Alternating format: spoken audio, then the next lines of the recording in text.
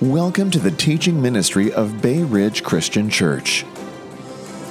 This teaching is from the series Game of Thrones, The Reign of David. This series looks at the reign of David in the books of 2 Samuel and 1 Chronicles to learn from David's victories and failures to see how we can walk more closely with Jesus. This morning's reading is in your bulletin. It comes from Psalm 110. The Lord says to my Lord, sit at my right hand until I make your enemies a footstool for your feet. The Lord will extend your mighty scepter from Zion, saying, rule in the midst of your enemies. Your troops will be willing on the day of battle. Arrayed in holy splendor, your young men will come to you like dew from the morning's womb. The Lord has sworn and will not change his mind. You are a priest forever in the order of Melchizedek. The Lord is at your right hand. He will crush kings on the day of his wrath. He will judge the nations, heaping up the dead and crushing the rulers of the whole earth. He will drink from a brook along the way, and so he will lift up his head high. We've been studying David for several months now, and David is worthy of study because much of the Old Testament is written about or by David. And we've been talking about how David is a figure who points forward to the Messiah, the king who will sit on David's throne, the fulfillment of the covenant that God made with David in 2 Samuel chapter 7 that we talked about a few weeks ago. And here in Psalm 110, David tells us what that king will look like. And most Jews then and most today believe this was a psalm that painted a picture of the coming Messiah, the anointed one, the one who would rescue Israel from its enemies. But what I want to do today is change our perspective a little bit. We've been looking at how David points forward to the future of Christ. What I want to do is look back the other direction, to take a look at how the New Testament writers looked back and read the Old Testament, particularly the Messianic Psalms. And by considering how the New Testament writers saw Jesus in the Old Testament, I'm hopeful that we will learn a little bit more about who Jesus was, what he did, what he came to do, and what he's doing still. And that's important because one of the things that sets Christianity apart from every other religion is that it's centered on a person. It's obvious, of course, that our understanding of who Jesus is determines how we respond to him, but it's also true that our understanding of who Jesus is, to a very large extent, determines how we respond to those people around us. And so I think it's a safe bet to say that our society would be a lot less messed up today if people knew more about Jesus Christ. But if anything, people are moving away from understanding Jesus. A few years ago, the Huffington Post ran a story about a new book that purported to reveal the truth that Jesus was married to Mary Magdalene and had 2 children. And the Huffington Post headline was this: Jesus' marriage to Mary the Magdalene is fact, not fiction. And when that book came out, many academics and media pundits predicted it would be the end of Christianity. And then you'll remember a few years earlier, Dan Brown's book, The Da Vinci Code, sold several million copies, making more or less the same claim. And of course, both books have been largely discredited since then, but it just shows people who don't know the truth can be led astray. We see in the Gospels that many of Jesus' own followers, the apostles, many times, especially in his early ministry, didn't really understand who Jesus was or what he was trying to do. To some extent, I think we have to give them a little slack because they didn't have the New Testament. At Jesus' crucifixion, Peter's first sermon, Paul's conversion, not a word of the New Testament had yet been written. The only scriptures they had were the Old Testament, and 3 years, of course, experience watching how Jesus read the Old Testament and understood the Old Testament. And though it took them a while, they finally did figure out who Jesus was and what he was trying to tell them, because they eventually did gain an understanding of how the Old Testament should be interpreted in light of Christ. And this psalm was obviously critical to that theology because the New Testament writers would quote it more often than any other scripture in the Old Testament. It was used by Peter on his first sermon at Pentecost. It was quoted by the writer of Hebrews, quoted by Paul in several of his letters, in fact, quoted by Jesus in Matthew and Mark when he's debating with the Pharisees about his own identity. It's incredibly rich. It's incredibly deep. I'm told Martin Luther gave 7 sermons on this psalm and despaired that he hadn't fully mined its meaning. So what hope do I have in 30 minutes? Here we go. We're going to give it a try. Psalm 110 really tells us everything about who Jesus is, about what he came to do. It shows us he was divine king, he was everlasting priest, he was conquering deliverer. So we're going to explore what that means. Divine king, everlasting priest, conquering deliverer. We're going to start with Matthew 22 and Mark 12. They both speak of the same event. Jesus is gathering huge crowds around him. He's building this following. And the Sadducees and the Pharisees, they're getting concerned that Jesus is getting so much attention and recognition. So they devise a plan to embarrass Jesus. And one day, as Jesus is teaching in the temple courts, they start a debate. They're hoping he'll say something stupid, at least something to alienate some faction of his following. And so it's a little bit like a congressional committee hearing, except with both political parties attacking you.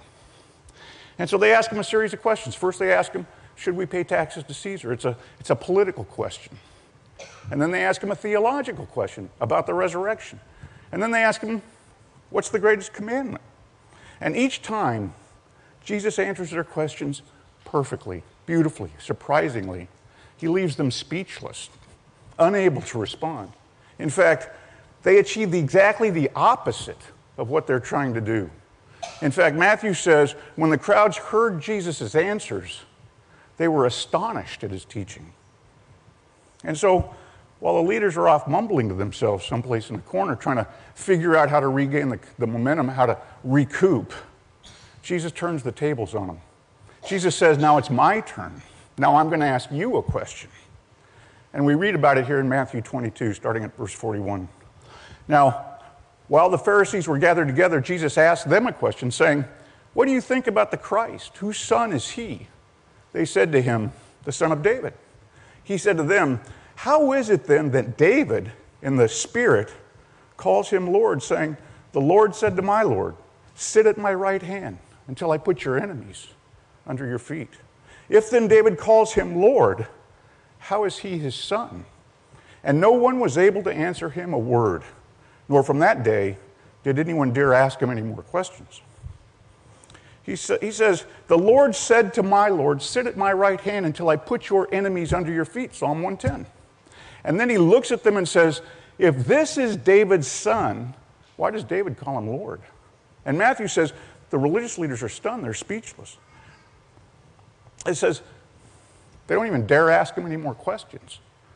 So what just happened? There's a debate going on. He asks them a question, they throw up their hands. Here's what Jesus is saying. If David is the author of Psalm 110, and pretty much everybody then, and most people still today, think that's true, if the Lord Yahweh says to my Lord, well, who is that? Jesus is saying if this Messiah, this Lord that David is talking about, is one of David's descendants, and that's all he is, then David would have called him son. He would have said, the Lord said to my son. He would never have called him Lord unless the Messiah is someone greater than a mere human being. And we get another clue, not just by how David speaks of this Lord, but from what God says to him. Because here in the rest of verse 1, Yahweh says, sit at my right hand until I make your enemies a footstool for your feet. Yahweh says, sit at my right hand. He doesn't say, sit down at my feet, sit down with the rest of the saints. He puts the Messiah on a level plane with himself. And if that's not clear enough, here's what verse 2 says. The Lord will extend your mighty scepter from Zion, saying, rule in the midst of your enemies. And there it is. Yahweh's telling David's Lord to share his throne, to rule with him. The same throne, the same scepter, the same reign, the same rule. Jesus is saying, hey, Pharisees and Sadducees and religious scholars, you've got it all wrong. Messiah isn't just a political ruler. He's greater than David. He's David's Lord. Jesus is saying, Messiah is me, and I'm God. And that shut their mouths. Now, they'd heard Jesus calling himself God before. It's all over the place. When he forgives sin, when he accepts worship, when he claims the forbidden name of God, I am. In one place he says, Abraham rejoiced at the thought of seeing my day. In Luke 10 he says, I saw Satan fall out of heaven like lightning. Really? Satan? And that drives the religious leaders crazy because, quite simply, he either is who he says he is, or he's the worst kind of blasphemer. He's a liar. He's a con man. He's crazy. Or he's God. These people can't take Jesus because he challenges everything they believe. They believe Messiah will be a great military figure, a political leader. They think he'll free Israel from Rome's oppression. And so when Jesus shows up and he's none of those things, they have no use for him. And when he turns the table on them and challenges them, they clam up. They throw up their hands. They snort and stalk off. And there's a ton of people still doing that today. Now in our culture, in our Western humanist postmodern culture, it's not a great military leader we're looking for. It's not even a political figure. Today in our culture, it's this. My God is a God of tolerance. He's not up there keeping a record of every little thing. My God never judges. But don't you see what you're saying when you're saying your God never judges is he never challenges you. He never questions you. You're doing the same thing the Pharisees did. When you meet the real God, a God who turns the tables, who questions you, you're snorting and stalking off. That's what we so often do with God. We don't like the God who created us, so we create one we do like, one who doesn't talk back. And that's heartbreaking because you'll never create a God that's as loving and beautiful and generous as the real God. A God who can't challenge you, can't question you, can't make demands on your life. That's a God that can't change you. What Jesus is saying is, I'm not a solution to your political problem. I'm more than that. I'm not David's son, I'm David's Lord. He says, I'm not here to be the Messiah you want. I'm here to be the Messiah you need. But the astonishment doesn't end there, because in Psalm 110, David says, the Christ will not just be a king equal with God. That's wild enough, right? He says, Christ will be a priest. Let's look at verse 4. The Lord has sworn and will not change. You are a priest forever in the order of Melchizedek. It's fascinating because the Jews of Jesus' time and those when Psalm 110 was written would have been shocked to read that the Messiah would be both king and priest. It's a little scandalous, frankly, that David even wrote that, because kings were never priests and priests were never kings. And there's three reasons.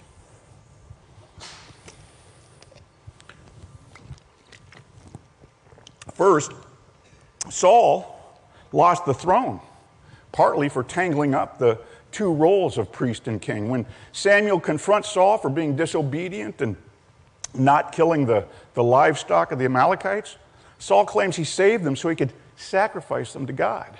Saul's assuming the role of priest, and God rejects Saul, at least partly because of that. Second, it was a matter of calling. Kings were placeholders for God. Kings were figures of strength and judgment. Kings enforced the law of God. And if you disobeyed the law, you were punished. Kings brought judgment. Priests were almost exactly the opposite. Priests served as a bridge between the people and God. They made atonement for sin through the sacrificial system. Priests cared for the sick. Remember when Jesus healed the leper, he said, go show yourself to the priest, because priests were responsible for the health and welfare. Priests distributed money to the poor. So the roles of priest and king were very nearly opposite. And the idea of a priest being a king or a king being a priest just wouldn't have made sense to people. And the third reason kings could never be priests is that it was against the law.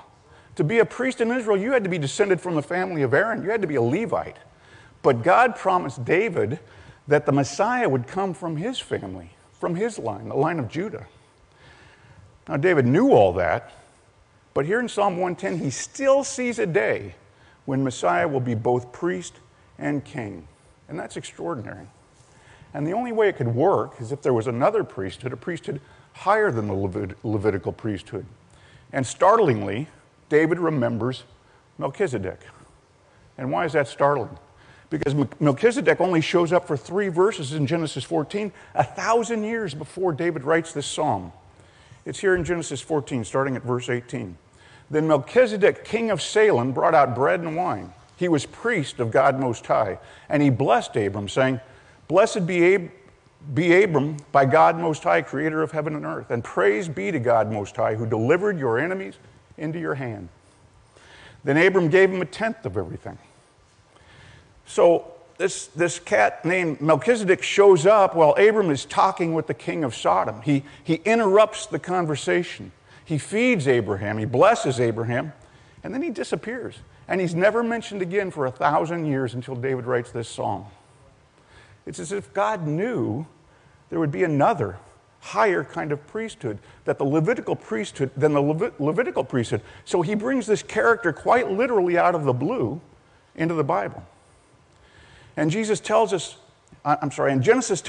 Melchizedek is both priest and king. The first person in the Old Testament, by the way, to be called a priest. Melchizedek's name means king of righteousness. He's king of Salem, the king of shalom, the king of peace, of well-being.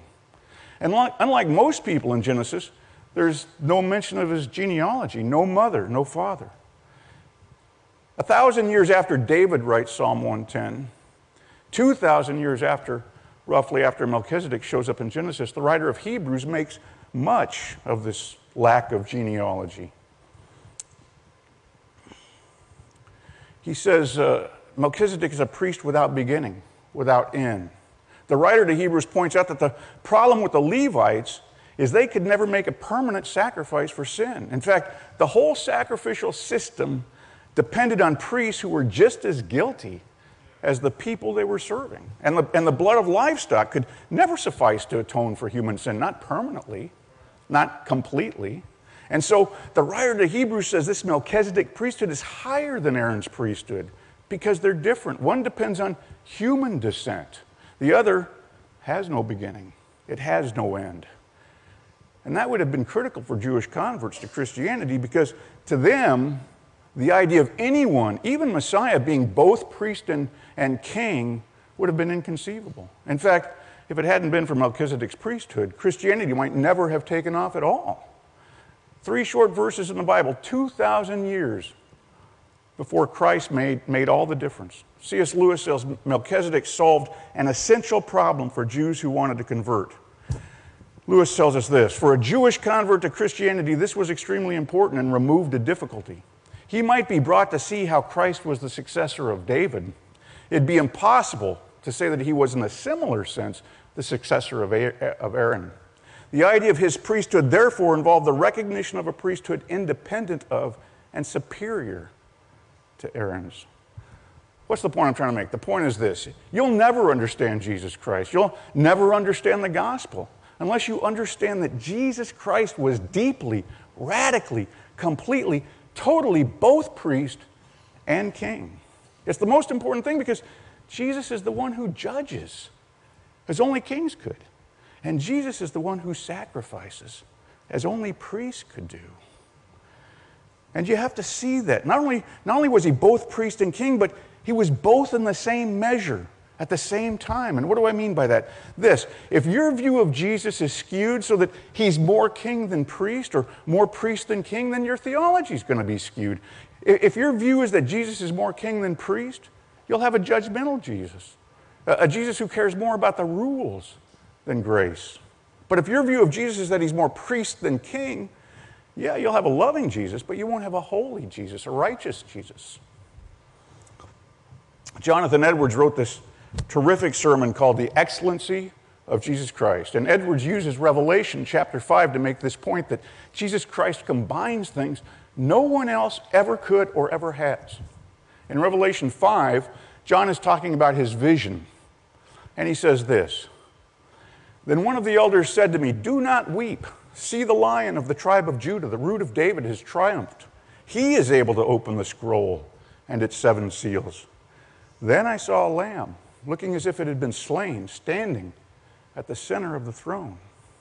John is having a vision. He's standing in the throne room of God, and he says, he says that one of the elders in his vision told him, "Look at the Lion of Judah."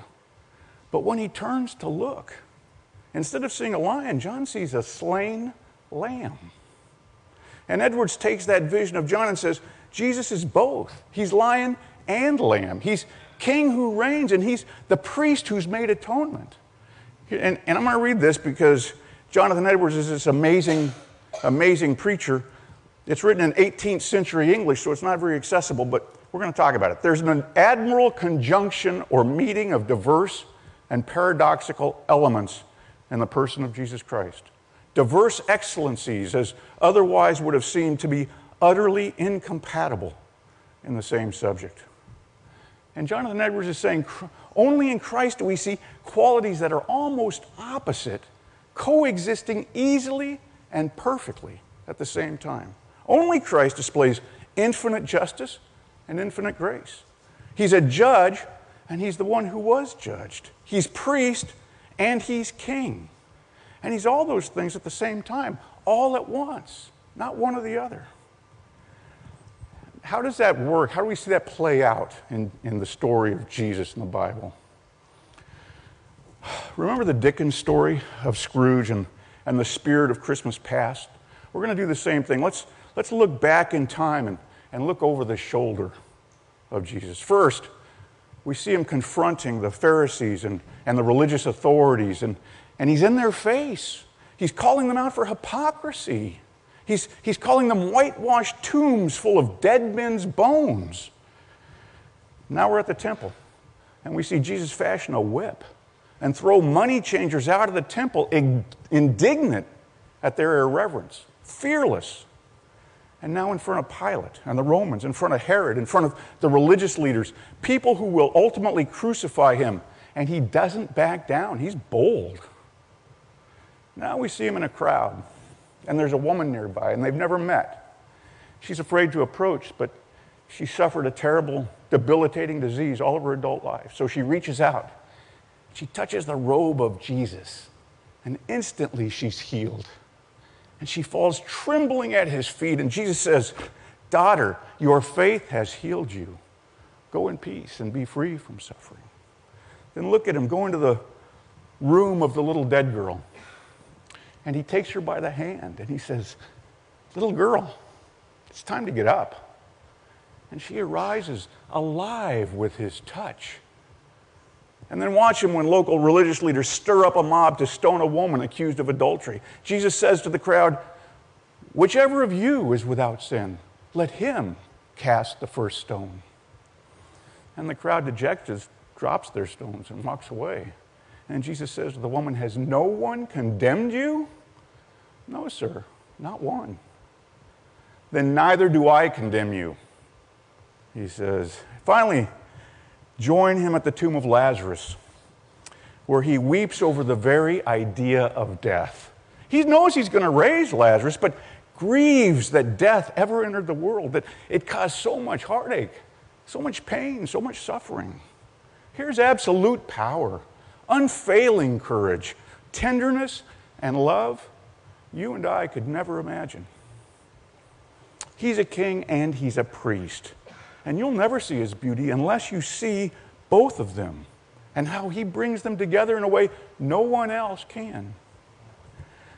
Finally, Psalm 110 tells us Jesus is a conquering deliverer. The Lord is at your right hand. He will crush kings on the day of his wrath. He will judge the nations, heaping up the dead and crushing the rulers of the whole earth. He will drink from a brook along the way, and so he will lift his head high. David uses this psalm to point us to Messiah, the one who will deliver Israel. But in David's understanding what a deliverer looks like, he sees somebody from Judges. He sees Othniel or Deborah or Gideon. And so in verses 5 to 7, David describes the Messiah in terms of these deliverers of old. the ones he knew so well, the ones who built up armies and fought the Philistine invaders or the Amorites or the Canaanites or whoever. And what did they do? They heaped up bodies. That's what they did. They filled the valleys with bodies. That's what David did. Saul has slain his thousands, and David his tens of thousands. And people today hate that. They say, I want a God of love. This Old Testament God, he's too hateful, he's too violent. Now please, listen. You can't treat Jesus Christ like everyone else. He's different. He's like no one who's ever lived. He's a different kind of deliverer, and he's on a different kind of campaign. That's what it means that Jesus is both king and priest. Jesus is both lion and lamb. Look at how Paul read this psalm. In the first chapter of Ephesians, Paul says this, starting at verse 20. He raised Christ from the dead and seated him at his right hand in the heavenly realms. And God placed all things under his feet and appointed him to be head over everything for the church, which is his body, the fullness of him who fills everything in every way. It says God has raised him up and put everything under his feet, and he's seated at the right hand. That's Psalm 110, is it not? But then look at the place where Psalm 110 talks about lifting up his head. Paul tells us in Ephesians, not that Jesus lifted up his head, but he says Jesus is the head. And look what it says in verse 22. And God placed all things under his feet and appointed him to be head over everything. And it doesn't say he will fill the world with bodies.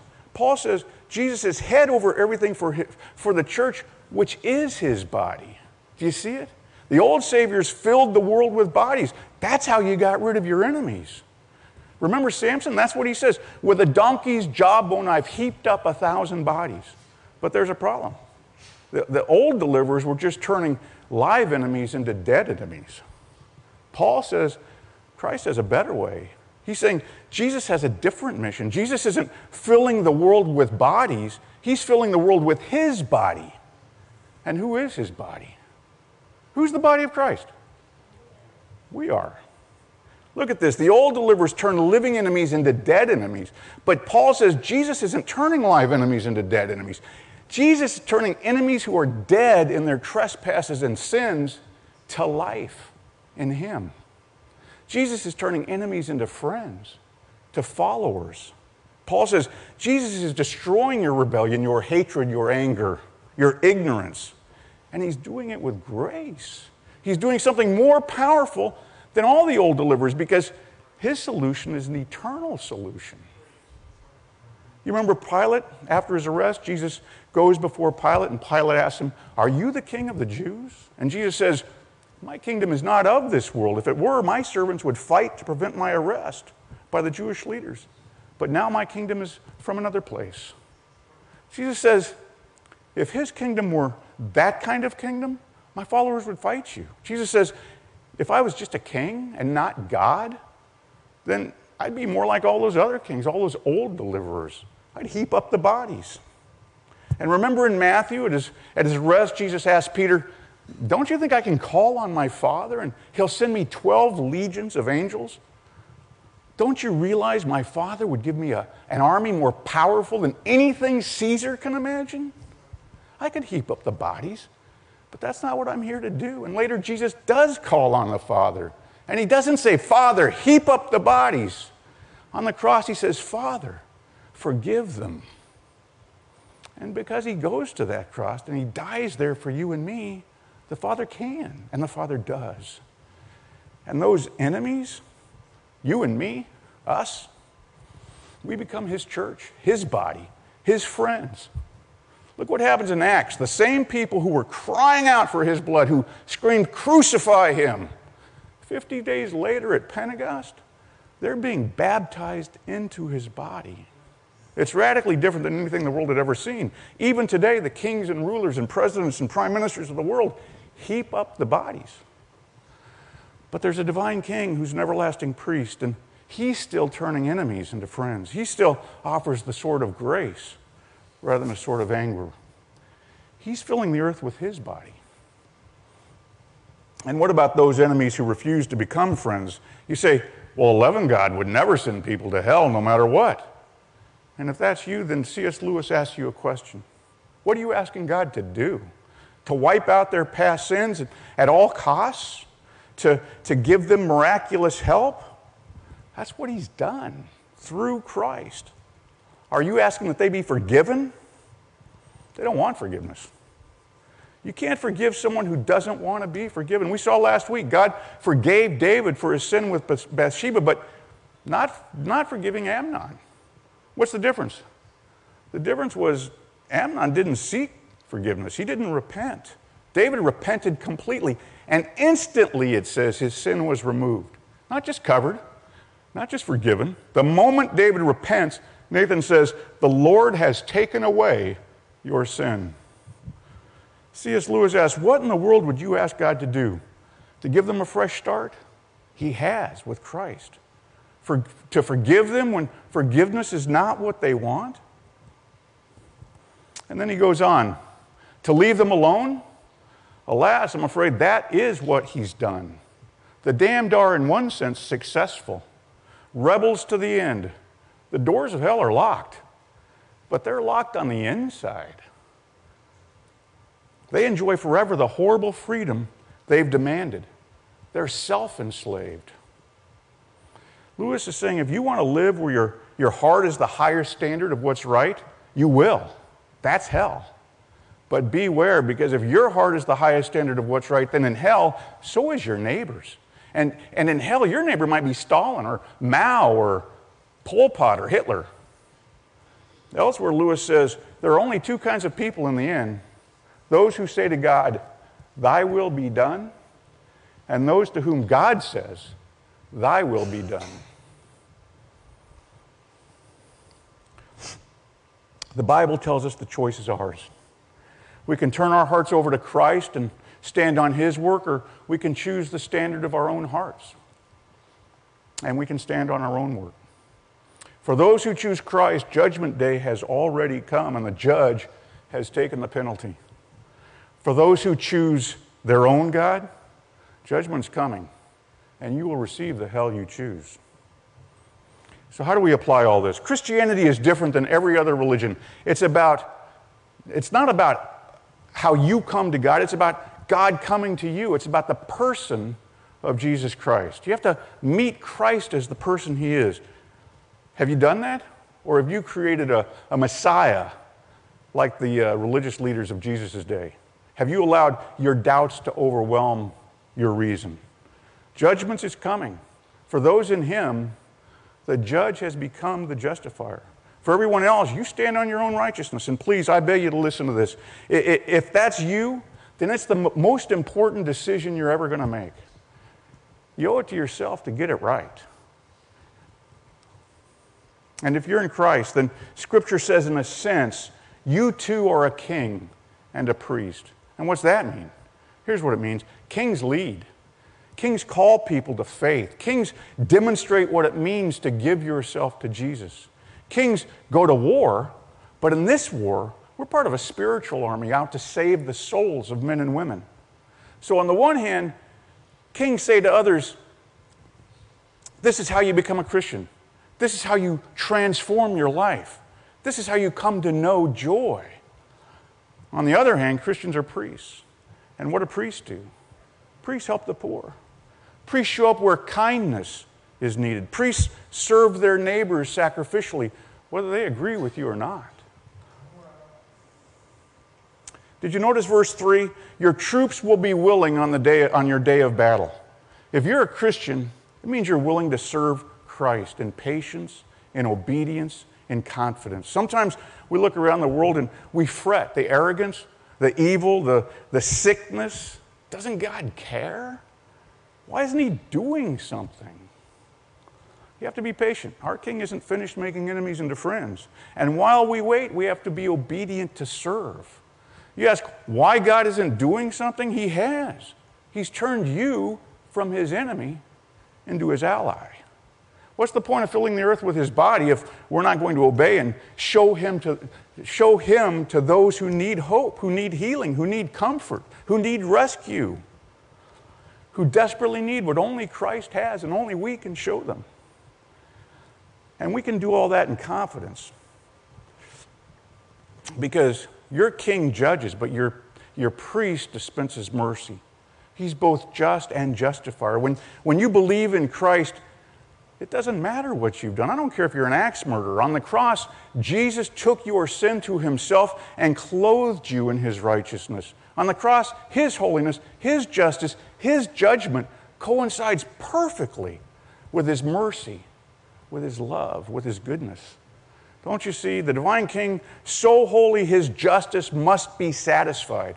But on the cross, our priest, so loving, he accepted the judgment for himself. Now, if you're in Christ, your sin's taken away. Not just covered, not just forgiven. It's removed. The difference between Christianity and every other, I ran across this. Mark Holmes gave a teaching on Christ's last words a few years ago, and I've thought about it a lot since then. The difference between Christianity and every other religion. Buddha's very last words to his followers before he died were these: strive to gain your salvation. The last words of Christ on the cross could not be more difficult. Jesus says, it is finished. Look, on the cross, Jesus experienced infinite hell so you and I never have to. The work is done. Jesus says the striving is over. There's nothing you can do. There's really nothing you ever could have done. Christ has finished the work, and that should give you rest. Let's pray. Father God, we are just so grateful that our Christ is also our King. He's also our priest. He intercedes for us. He loves us. The judge has become the justifier. Father God, help us to see what that means in our lives. Help us to see that we can move out in confidence and assurance to help those who need help, to reach out, to touch, to heal, to love. Father God, use us as instruments in your army, not to heap up the bodies, but to save souls, to turn enemies into friends. I pray this, Father, in the name of your Son, Jesus Christ, our divine King, our everlasting priest, our conquering deliverer. Amen.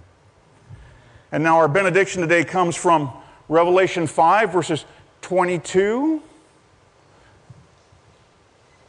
Worthy is the Lamb who was slain to receive power and wealth and wisdom and might and honor and glory and blessing. To him who sits on the throne and to the Lamb be blessing and honor and glory and might forever and ever. Go now in blessing and power, built up in Jesus Christ, our divine King and our everlasting priest.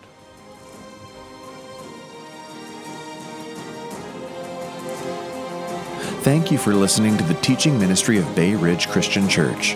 For more teachings and resources, please visit www.brcc.church.